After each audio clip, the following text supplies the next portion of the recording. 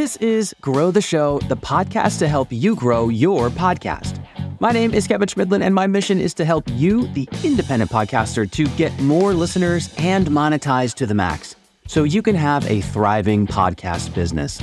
Today, we are inviting back a friend of Grow the Show who has recently reached a huge podcasting milestone. And if you've been with us for a while, you might remember Gary Arndt. Since his last visit, Gary's podcast, Everything Everywhere Daily, has exploded, now racking up over 1 million downloads every single month. Now, back in 2022, I actually ran into Gary at a podcast conference and we caught up. I asked him how his show was doing and he said, I'm going to hit 1 million a month soon. And when I do, I'm going to have some new stuff to share with your audience. I said, just say the word.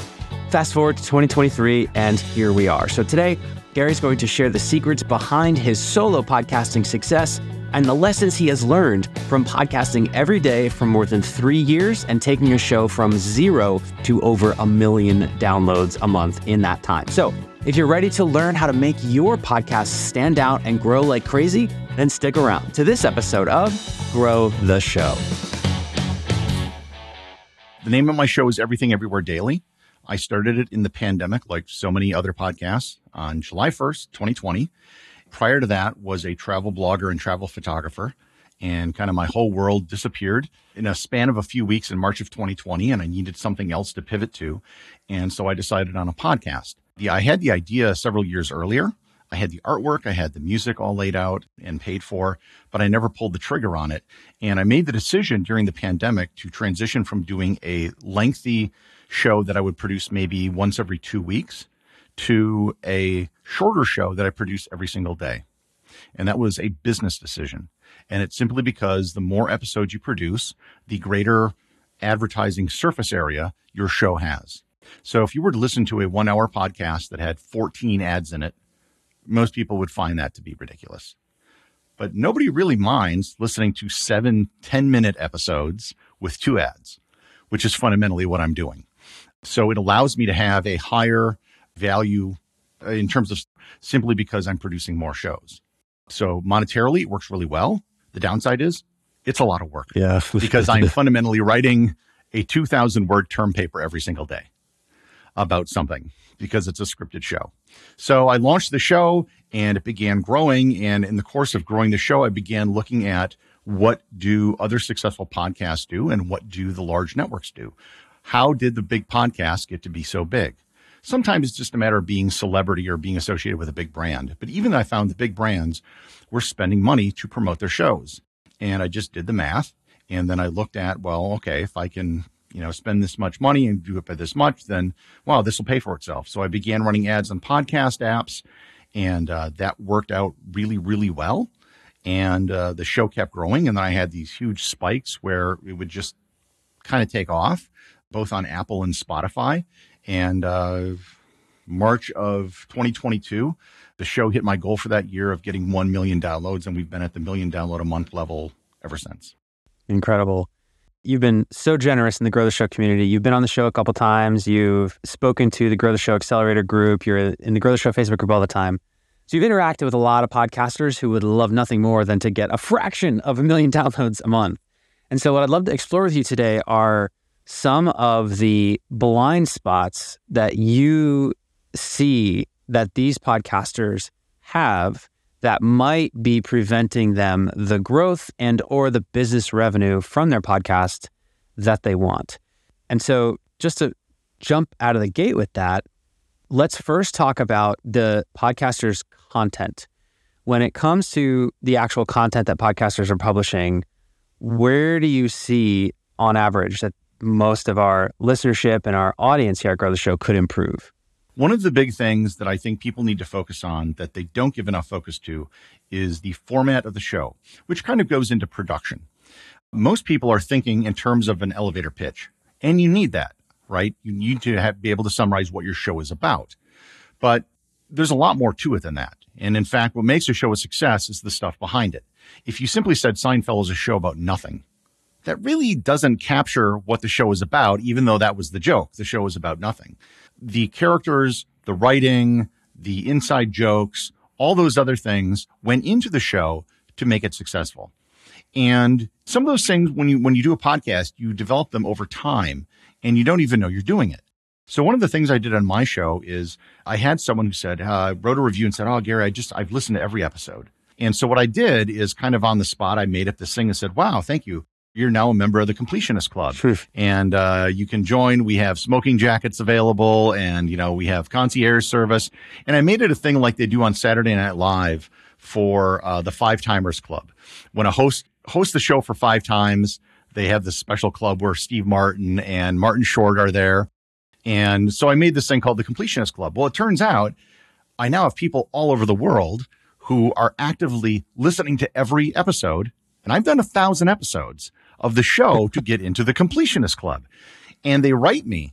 And now we're opening up chapters of the club all over the world. I just read a review on the show I did today from a guy from Norway. And I said, great, we're now opening up the Oslo chapter of the club. We opened up the Singapore chapter. I did one in Honduras. But this became kind of a part of the show and a format thing for the show. And then as I got people sending in reviews from different countries, we would unlock badges. So I just unlocked the Kenya badge or the South Africa badge. And I said, "Oh, we don't have any reviews from these countries, blah, blah, blah." And I had people who wrote me saying, "Well, I am from that country and I left a review and I just didn't know it." And then other people would come out of the woodwork and just leave a review. So these were all organic things that were part of the show. And everyone's kind of going to develop their own as they develop a rapport with the audience. The other thing is to think about what the format is. And one of the smart things I did when I started my show, and I don't think I realized it at the time, is I developed a format that made the production of my show really simple. Really simple. Meaning if I sit down at my computer and I've written the script of the show, and my shows are like about 10 minutes, I can probably be done recording and editing and have it uploaded within 20 minutes. Wow. I have a intro that I read, a cold open. I have theme music. I have an audio cue where the ads end. I have the body of the show, another audio cue when it's done, and my outro. Every episode, those 7 elements, every single time. And I use GarageBand, which is the least sophisticated thing there is. I drag the elements into place, boom, done, export. It's just that simple. For a daily show, simplicity turned out to be a huge part of my ability to get the show out the door every day. Maybe that's not as important if you're doing a weekly show or a bi-weekly show or something like that. But I think people do need to be thinking about, okay, once we have the idea for the show, what is the format going to be? There are several other things I've done. The first thing you hear when you listen to my show, always and every time, is my voice. I will never have a pre-roll ad on my show because I think that absolutely ruins it. And there are too many, and there are some very successful podcasts out there that have like 10 minutes of ads and then the show starts. And you just skip past all that stuff and everybody does it. So I always have my voice first. I have 2 ads in my show, and I will never have 3. And I've turned down many tens of thousands of dollars at this point to put a 3rd ad in my show, but I won't do it because I think it ruins the show's integrity, and you just can't have that many ads for a show that short. Well, I signed with a new network this year, and that was one of the points of contention in doing the contract. I insisted that it would be only 2 ads. So there are other things like that, and it's going to be different for every show, but people need to figure out just what the format is going to be. And play with it at first. Yeah. It's far better that you play with your format in the first 6 months that your show is released, when it's going to have the smallest audience it will ever have. And don't be afraid to change the format because, oh, well, I don't want to alienate my listeners. I'm going to lose the current listeners. Like, don't worry about that. If they like you, they'll stick with you. Well, you just shared how you have this extra format of the club that has just kind of sprung up and that kind of happened organically. And I think that's a testament to the fact that you can test and you can add cool additions to the format. I'm testing a version of Grow the Show that isn't as heavily produced as a different format. And, maybe like on a different day, we'll do just conversation episodes or something like that. But I think a key point here is that you want to avoid not having any sort of format, right? Which is where like there are tons of podcasters who they just talk, right? So that's something that you've come across before where there is no format. Right. And your idea for the show, my show is a show for these people. That's fine, but it can't end there. And for too many people, it ends there. And in some ways, the format of the show is really more important than that top level thing. If you look at a popular show like the Jordan Harbinger show, his show is it's an interview show. He has many guests on about all kinds of different things. It isn't necessarily something you can condense down. It's a talk show. My show is literally about everything. It's in the name it's in the title, but it's more about the curiosity and learning and a particular show format that now everybody is listening to. Yeah. So yeah, I would give thought to that, your show format. And I don't think there's necessarily a best way. Your show must follow, this way. I'm a big believer of having your voice being the first thing heard. But beyond that, I think there's a lot of ways you can go. Your show may have different segments. Okay, this is the segment of the show we're going to talk about this thing. Or I used to have a podcast called This Week in Travel. I did it for 11 years. Yeah. And so we would do introductions, have a guest. We would do news stories from the travel industry for about 10 minutes. And we would all just chime in and give our thoughts or opinions on it. We would interview the guest for about 30 to 40 minutes. And then at the end, we did a thing called Picks of the Week, where everyone, including the guest, had something that they recommended. And it could be an app, a travel product, whatever. It could be anything, even a destination. And that was the format of the show. And we stuck with that for the most part for 11 years. But it was a format, right? Mm-hmm. And I think that's something that people need to think about. Yeah. And not enough people are thinking about it. In addition to that, you want to define what your show does, and you want to define who it does that thing for.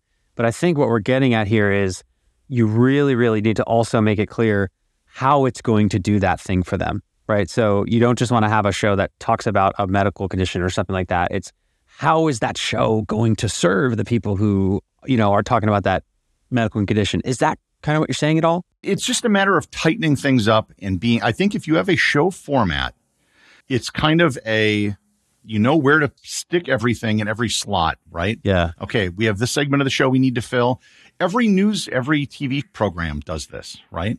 It starts out with headline news, then they move to local news, then they got the weather, then they got the sports. Or some, that rough combination is going to be kind of every 30-minute newscast. There's a format. You can play with that format. Maybe you have something really big and you skip sports or whatever on a given day, but you need to have the format. And it's basically putting the show, it just simplifies the entire process of producing the show. When you go into a new episode, having the structure lets you know what you need to fill and what you need to do. Mm-hmm. So even if you want to have a conversation, that's fine, but you have an idea of, okay, the conversation is going to last about this long. We're going to do something else here or whatever it might be. You need to have the format. Okay, so we've spoken about the content. Let's talk a little bit more about the business side of podcasting. Now, you privately have made a distinction to me that I think is really worth exploring, which is that there's really two types of business models for a podcast. I have one and you have the other, and I think it's really important for people to understand which one they're building because they work very, very, very differently. So can you start by explaining what those two different formats are? Sure. The type of format show you are selling a product and service. You have the Grow the Show Accelerator program and other things that is a high value product, and you're targeting a very specific group of people. So the natural audience for what you're doing is probably going to be less than a show like mine. My show is a very broad-based show. I talk about everything. It's educational. I have a big audience, and my primary monetization method is advertising. Too many people are thinking that they're going to make money off sponsorships and ads. In reality, the more I get into this world, I realize how hard it is to do. That, and these are not necessarily mutually exclusive. There can be hybrid things where you can do both. Right. But by and large, you're probably going to be making most of your money in either one of those two ways. Advertising is very difficult because you need volume for most advertisers to care.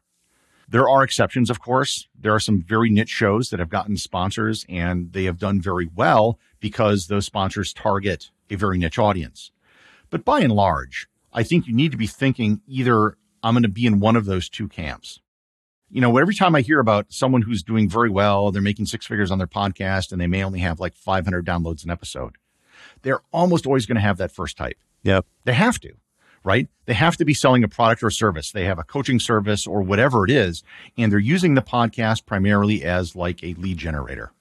And whenever you see a really big show, they almost never have a product or a service because it's almost too big to deal with that many people. Yeah. I've thought about it. I'm not even sure. My show's kind of just a general informational show. What am I going to be coaching? Yeah. That's literally just called school. Yeah. I'm not, I don't know what it would be. Everything. I thought about doing tours. I've had people asking for merchandise. I could sell a book. They're ancillary things. But again, that would be a little bit different. I don't think that those would ever even be bigger than advertising for me, right, given where the show is at right now and where I think it could be. And so I've been talking to people in the past, and they've listened to the previous episode I did with you about how to grow your show doing ad spends. That you should look at, okay, what is the value of a subscriber and how much are you spending to acquire a subscriber? And if the value is greater than your cost of acquisition, then you can continue to make money. But a lot of people are coming to me saying, well, the value of my subscriber was like, $2.40, but it's costing me $2. And sometimes it's more than that. So it's not worth it. And what I told them is, well, then you need to change that number. Yeah. And they weren't thinking in those terms. They were thinking like, well, this is my podcast. This is what it is. And I can never change it. I was like, no, change it. Want to double your revenue? Double the number of shows. Yeah. Do 2 shows a week. And they don't have to all be interview shows. You can, and I'm sure you've seen this. I've seen this with people where they have an interview show and then they add a second show that's just them. Yep. It doesn't have a guest. And those shows often perform better than the interview shows because the reason people are listening to the podcast is the host. Yeah. And so when it's just the host and you're conveying information and teaching people, they're on board for that. And now you have 2 episodes. The number of episodes is, I guess, more important if you're selling ads than if you're selling a product or a service. But to the guy that had a $2.40 value per subscriber, the other thing was, okay, well, now you need to start thinking of other ways to monetize other than ads. If you're doing ads, increase the number of shows or grow it. And if you're not, then you need to think of something else. And he had done a whole bunch of things in real estate. And I was like, well, why aren't you talking about that on your show? Yeah. This is a no-brainer for you. Yeah. This would be a lead magnet where you could be doing, $10,000 sales for the people that listen to your shows. Yeah, I should. I kind of wanted to keep it a separate thing. I'm like, at what cost? Right. Right. And he's like, yeah, I guess I could do that. It's like, yeah, it completely changes the economics of everything that you're doing. It doesn't even need to be a core component, but it just needs to be a part of it. And it was like, yeah, well, now suddenly that $2.40 value per subscriber can go to like $100. Right. By just changing the business model. Yeah. And I think the point here is that it may not be obvious to folks that you can, like to you, what you just said, that you can actually change those numbers. You can change how much each subscriber is worth to your business. And you can also change how much it costs you to get a new subscriber, depending on, what you do, where you advertise, or whether you're using your time or buying advertisement space. The different ways that you can increase that subscriber value, you said basically they boil down to either publish more if your show is monetized via advertisement, or sell something. Is that kind of the gist of what you're putting forth? Well, and I think I've heard this on your show. You're either selling something for someone else, AKA an ad, or you're selling your own stuff. Your margins are going to be higher on your own stuff. So you're selling something somewhere along the line. Even if you were trying to sell subscriptions to the show, which probably isn't going to work for most people, you're still selling the show. Then you got to have a pretty good, pretty well-produced show with a decent-sized audience on top of that. And I think a lot of people, when they're in the initial stages of starting a podcast, are not thinking of the business model. Right. And that was something I was very keen on when I launched my show. I was running all the numbers like, okay, how many, downloads do I need to get in order to be able to do this? I need to get to 10,000. That's the magic number to get into a network if I can achieve that. And so I had it kind of all mapped out. And I'm seeing a lot of people that have not, they just want to have a podcast. Yeah. Which is okay. There's nothing wrong. We could add a third category of this to hobby podcasts. Nothing wrong with that. There's a lot of alternative reasons. Like when I did This Week in Travel for 11 years, we made $0 in 11 years and we never tried. But what we did do is we got on stage as the keynote for like 5 different conferences. Yeah. And we got flown in to places around the world. And we did an episode of This Week in Travel on stage in front of a live audience. We got to meet all sorts of people in the travel industry. So it paid off for us for the reasons we wanted to get into it, if that makes sense. Yeah. It was never about trying to monetize, but we, all three of there were me and 2 other co-hosts, I think it worked well for us while we were doing it. But we didn't make any money, and that was fine. It's okay. I want to go back to, you've mentioned how you've considered actually selling something directly to your audience. And it sounds like something that you might do in the future, but you haven't done quite yet. And I know for a fact that there's tons of Grow the Show podcasters who have shows that are more aligned with the entertainment model over a marketing for a business like mine model. And so can you walk them through how they might consider what to sell? Because I get that question all the time, and I would just love to hear how you think it through. Like if you were to say, okay, you know what, next month I'm going to actually sell something directly to my audience so that I can raise my revenue. How would you go about deciding what to sell? A lot of it depends on your niche. You could be in a very technical niche where, you're doing something for accountants, let's say. And let's say you could publish so we're recording this in 2023. And so in 2024, you're going to launch the accountant's whatever almanac, which is a summary of all these tips and things that every accountant needs to know. Here are all the dates that are important. Here are all the facts and figures, whatever. Some sort of compendium, an almanac that you could sell every year. That would be very specific to that sort of audience. For my audience, one of the things I want to do is to sell travel. Because of my background, and I talk about my previous travels all the time, and because of the nature of my show, I thought it would be a no-brainer to just have a tour that goes and explores some of the places that I've talked about in previous episodes. And we could do lectures while on the tour. We could do stuff on Zoom beforehand where we give some lectures. And I floated the idea, this was very early on in the show, and I had like 100 people who were interested in doing a 10-day tour of Rome. And I was going to have 10 slots for it. And the show has grown so much since then that I don't think I can afford to take 10 days off for 10 people. Yeah. So now I'm thinking of renting a riverboat in Europe for like 50 to 100 people. Whoa. And that changes the economics of it completely. And it simplifies it as well because I don't have to worry about hotels or anything like that. So I want to talk to a river cruise company about potentially just renting a ship for a week. And then on board, we can do lectures and stuff and do a whole bunch of other things to create a unique experience for the listeners. So that is something I definitely want to do. Right. There's just a lot of logistics involved, and I have to find a good partner because you can't just go buy a boat. Right. The other thing, I've had people that are wanting merchandise. Like I've never set up a store for anything. I think a lot of people do that too quick. Yeah. I've waited until people have asking me for it. And so I have enough people now asking for it. So I think that'll happen. The issue with me is just I need help. My show is still a one-man operation, and doing the show every day is so time consuming. And that's obviously my top priority, that I need someone to help develop a store. There's a big potential for books. I write a script for every show that all gets published online in the form of a blog post. So I'm making revenue off it from there. And the ad revenue I get from my website just about covers my rent. So I got that taken care of, but I could reformat that into the form of books. And the other thing I'm going to do, this is probably the highest thing on my priority list, and this could potentially even dwarf what I'm doing right now in terms of revenue, is to launch a YouTube channel. Not put your podcasts on YouTube type channel that they're talking about. This would be a proper YouTube channel with video using the voiceover from the episodes. Maybe I'll re-record it as the basis, but then doing a proper video. And given that I have over 1,000 episodes done with scripts and everything else, that would be something I think that would have enormous potential. Yeah. And given all the studying I've done on the YouTube algorithm, I would think that if I was publishing 1 or 2 videos a day on the types of subjects that I do stuff on, doing something in the neighborhood of like, I think I could get 1 million subscribers within, say, 2 to 3 years. Yeah. I think it's doable. Yeah. I just need to find help with that because video is another thing. And there's been all this talk about, pivot to video. I am not a big fan of that. If I do video, it's going to be a separate thing. I'm going to have a separate staff to do it.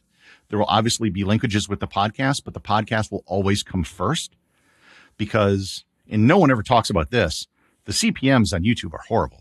Yeah. Like a crappy podcast CPM is an amazing YouTube CPM. And an amazing podcast CPM doesn't exist on YouTube at all. Yeah. And kind of everyone forgets that because they just see public numbers on YouTube videos and they don't know what's going on. So I would actually use the channel as a way to get people into the podcast. Yeah. And use that as my call to action at the end. Yeah. Because I can make more money from a podcast subscriber than a YouTube subscriber. Right. I think what to call out, though, for the podcast listener who, again, is like, I have an entertainment-only show. I'm trying to think of ways to generate revenue other than sponsorship. It was so valuable to hear you think through that. And I think the gist is like, just think about what your audience has in common and what things they would want to buy. So your audience is super into just like learning about the world and, travel. And so thinking about a cruise or a bus trip or something like that is the first place to go, right? So I think a lot of podcasters could do events. It doesn't have to be a tour necessarily, but it could be a retreat. Yeah. Hey, we're going to spend 3 days at this resort. It's going to cost you this much money. These resorts are happy to do these kind of deals. You just guarantee, okay, we'll get X number of rooms. They give you a rate. You put in a margin on top of that.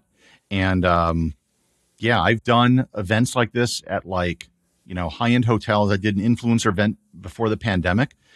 And again, depending on your audience, if it's just regular listeners or depending if it's a higher, caliber of people for your particular niche, you could potentially get sponsors for the event. Yeah.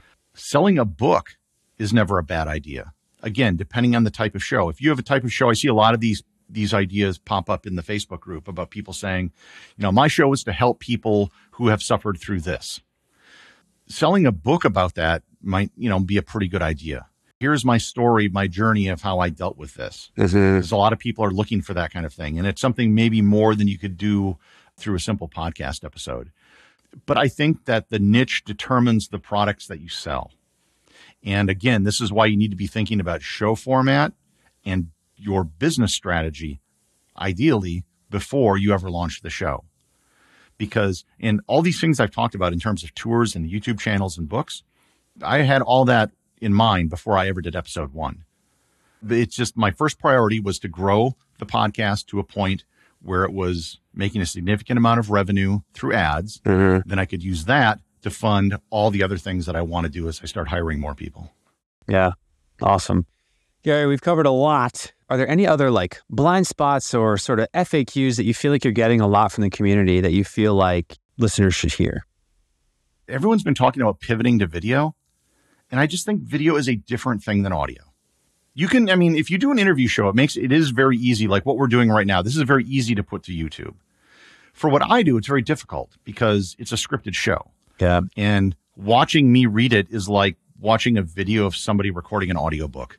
It's not entertaining. Yeah. We would need to make a video with B-roll footage on top of it and historic photos and stuff like that. Animations. Yeah. But I've always thought everyone talking about, you got to pivot to video. No one talks about the money.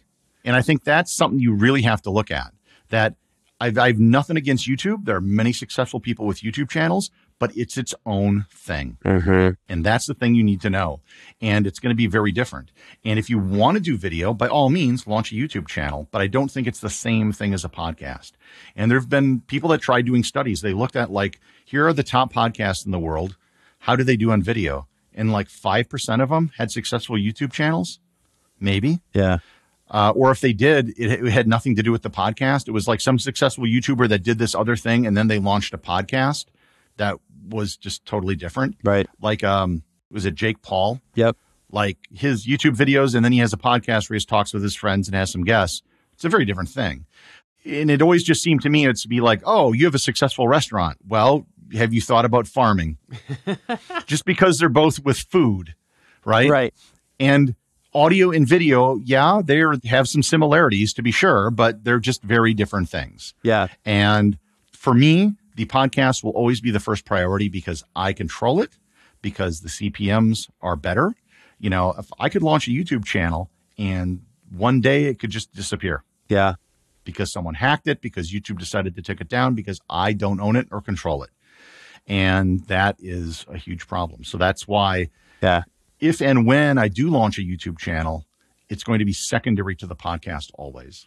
What's funny about it is I think it's definitely easier for an interview show like this to post video, to repurpose and post on YouTube. But I actually think that your format, though it would be harder to port it over, would do better. I would agree. Because like it's really easy to post on YouTube, but like people aren't watching hour-long interviews on YouTube as much, right? So it's kind of funny that even though it's easier, it's going to be harder to be successful. Whereas in your case, it's harder, but it'll be easier to be successful, I think. But I think that was the whole reason behind me doing a daily show. Yeah. It's harder, but in the end, I think it pays off. Harder up front. Yes. Hard now, easy later. When I pitched my idea for my show to friends I knew that had successful podcasts, they all had the same reaction. 1, this is a great idea. It will be a hit. 2, you're insane for doing this because this is too much work. Because everyone I knew, and it wasn't a lot of people, but there were a few that tried doing daily podcasts. They all gave it up after a year because they just get burned out because the grind of doing it every day.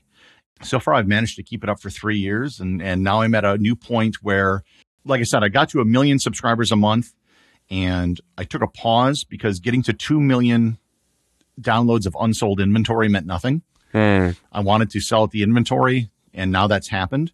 And so now I got cash coming in. We got revenue coming in.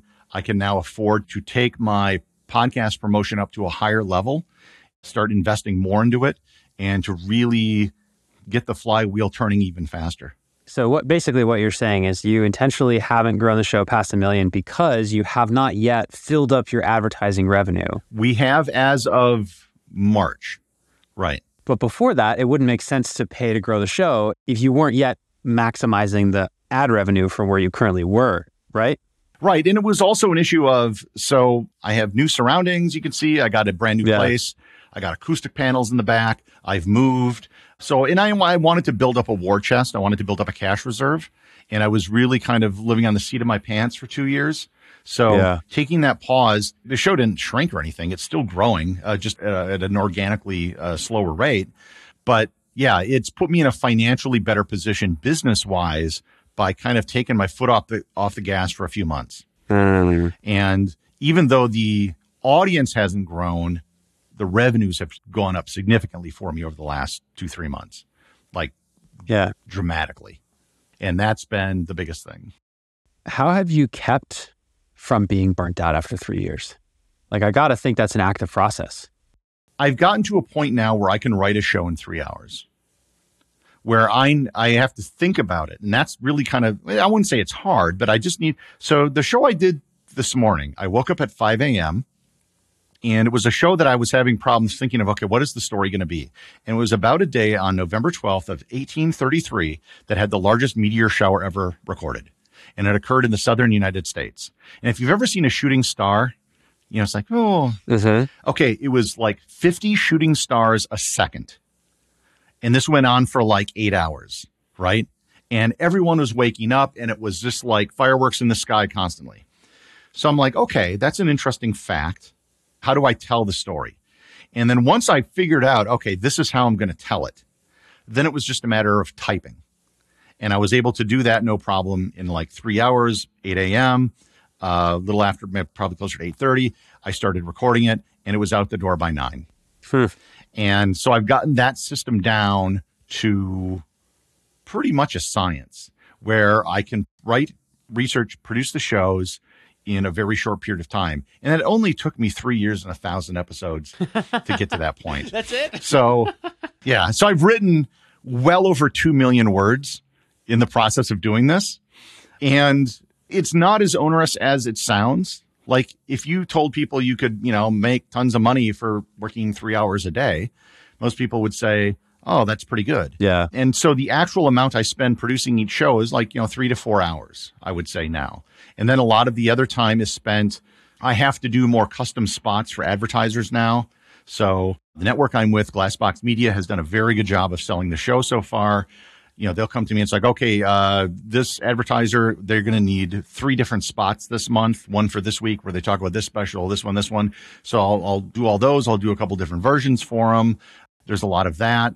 I'm looking at hiring someone right now to do some of the video and promotional stuff that I've been mentioning, hopefully to get a store out the door to sell merchandise. I've had a lot of demand for the Completionist Club, T-shirts and things like that, and tours and other stuff. So it's kind of from a business standpoint, I would say I'm kind of just starting right now. Right. That the 3 years was building this base, building a successful show. Now I got revenue coming in, and now I can kind of start taking it up to the next level, including just growing the show bigger. Yeah. Because I think that I can easily 10x the show still. Yeah. Maybe not easily, but I can do it. You can, sure. Based on what I know other educational history type shows have done, I could do that. Incredible. So 10 million downloads a month is not out of the question. And it sounds like a lot, but it's a daily show. So it's definitely something I think I can do. Well, Gary, this has been so valuable. Thank you so much, as always, for the time. Do you want to send anybody anywhere? Like, if someone wants to check out the show, remind them how they can find it and what it's called. It's called Everything Everywhere Daily, and you learn something new every single day. Things that you didn't even know that you didn't know. And literally the topics cover everything. Mathematics, geography, history, science, you name it. Awesome. Gary, always a friend of the show. Thank you so much for coming back on Grow the Show. Thanks for having me. This episode of Grow the Show was produced by me and Jeremy Grader. Post-production and social media content was provided by Podcast Boutique, who is my top recommendation for editing, post-production, and social media services. If you want to make your show sound more professional and have awesome short-form videos and more from your podcast content, you can learn more about Podcast Boutique by going to podcastboutique.com or by clicking the link in the show notes. For Grow the Show, my name is Kevin Schmidlin. I'll see you next time.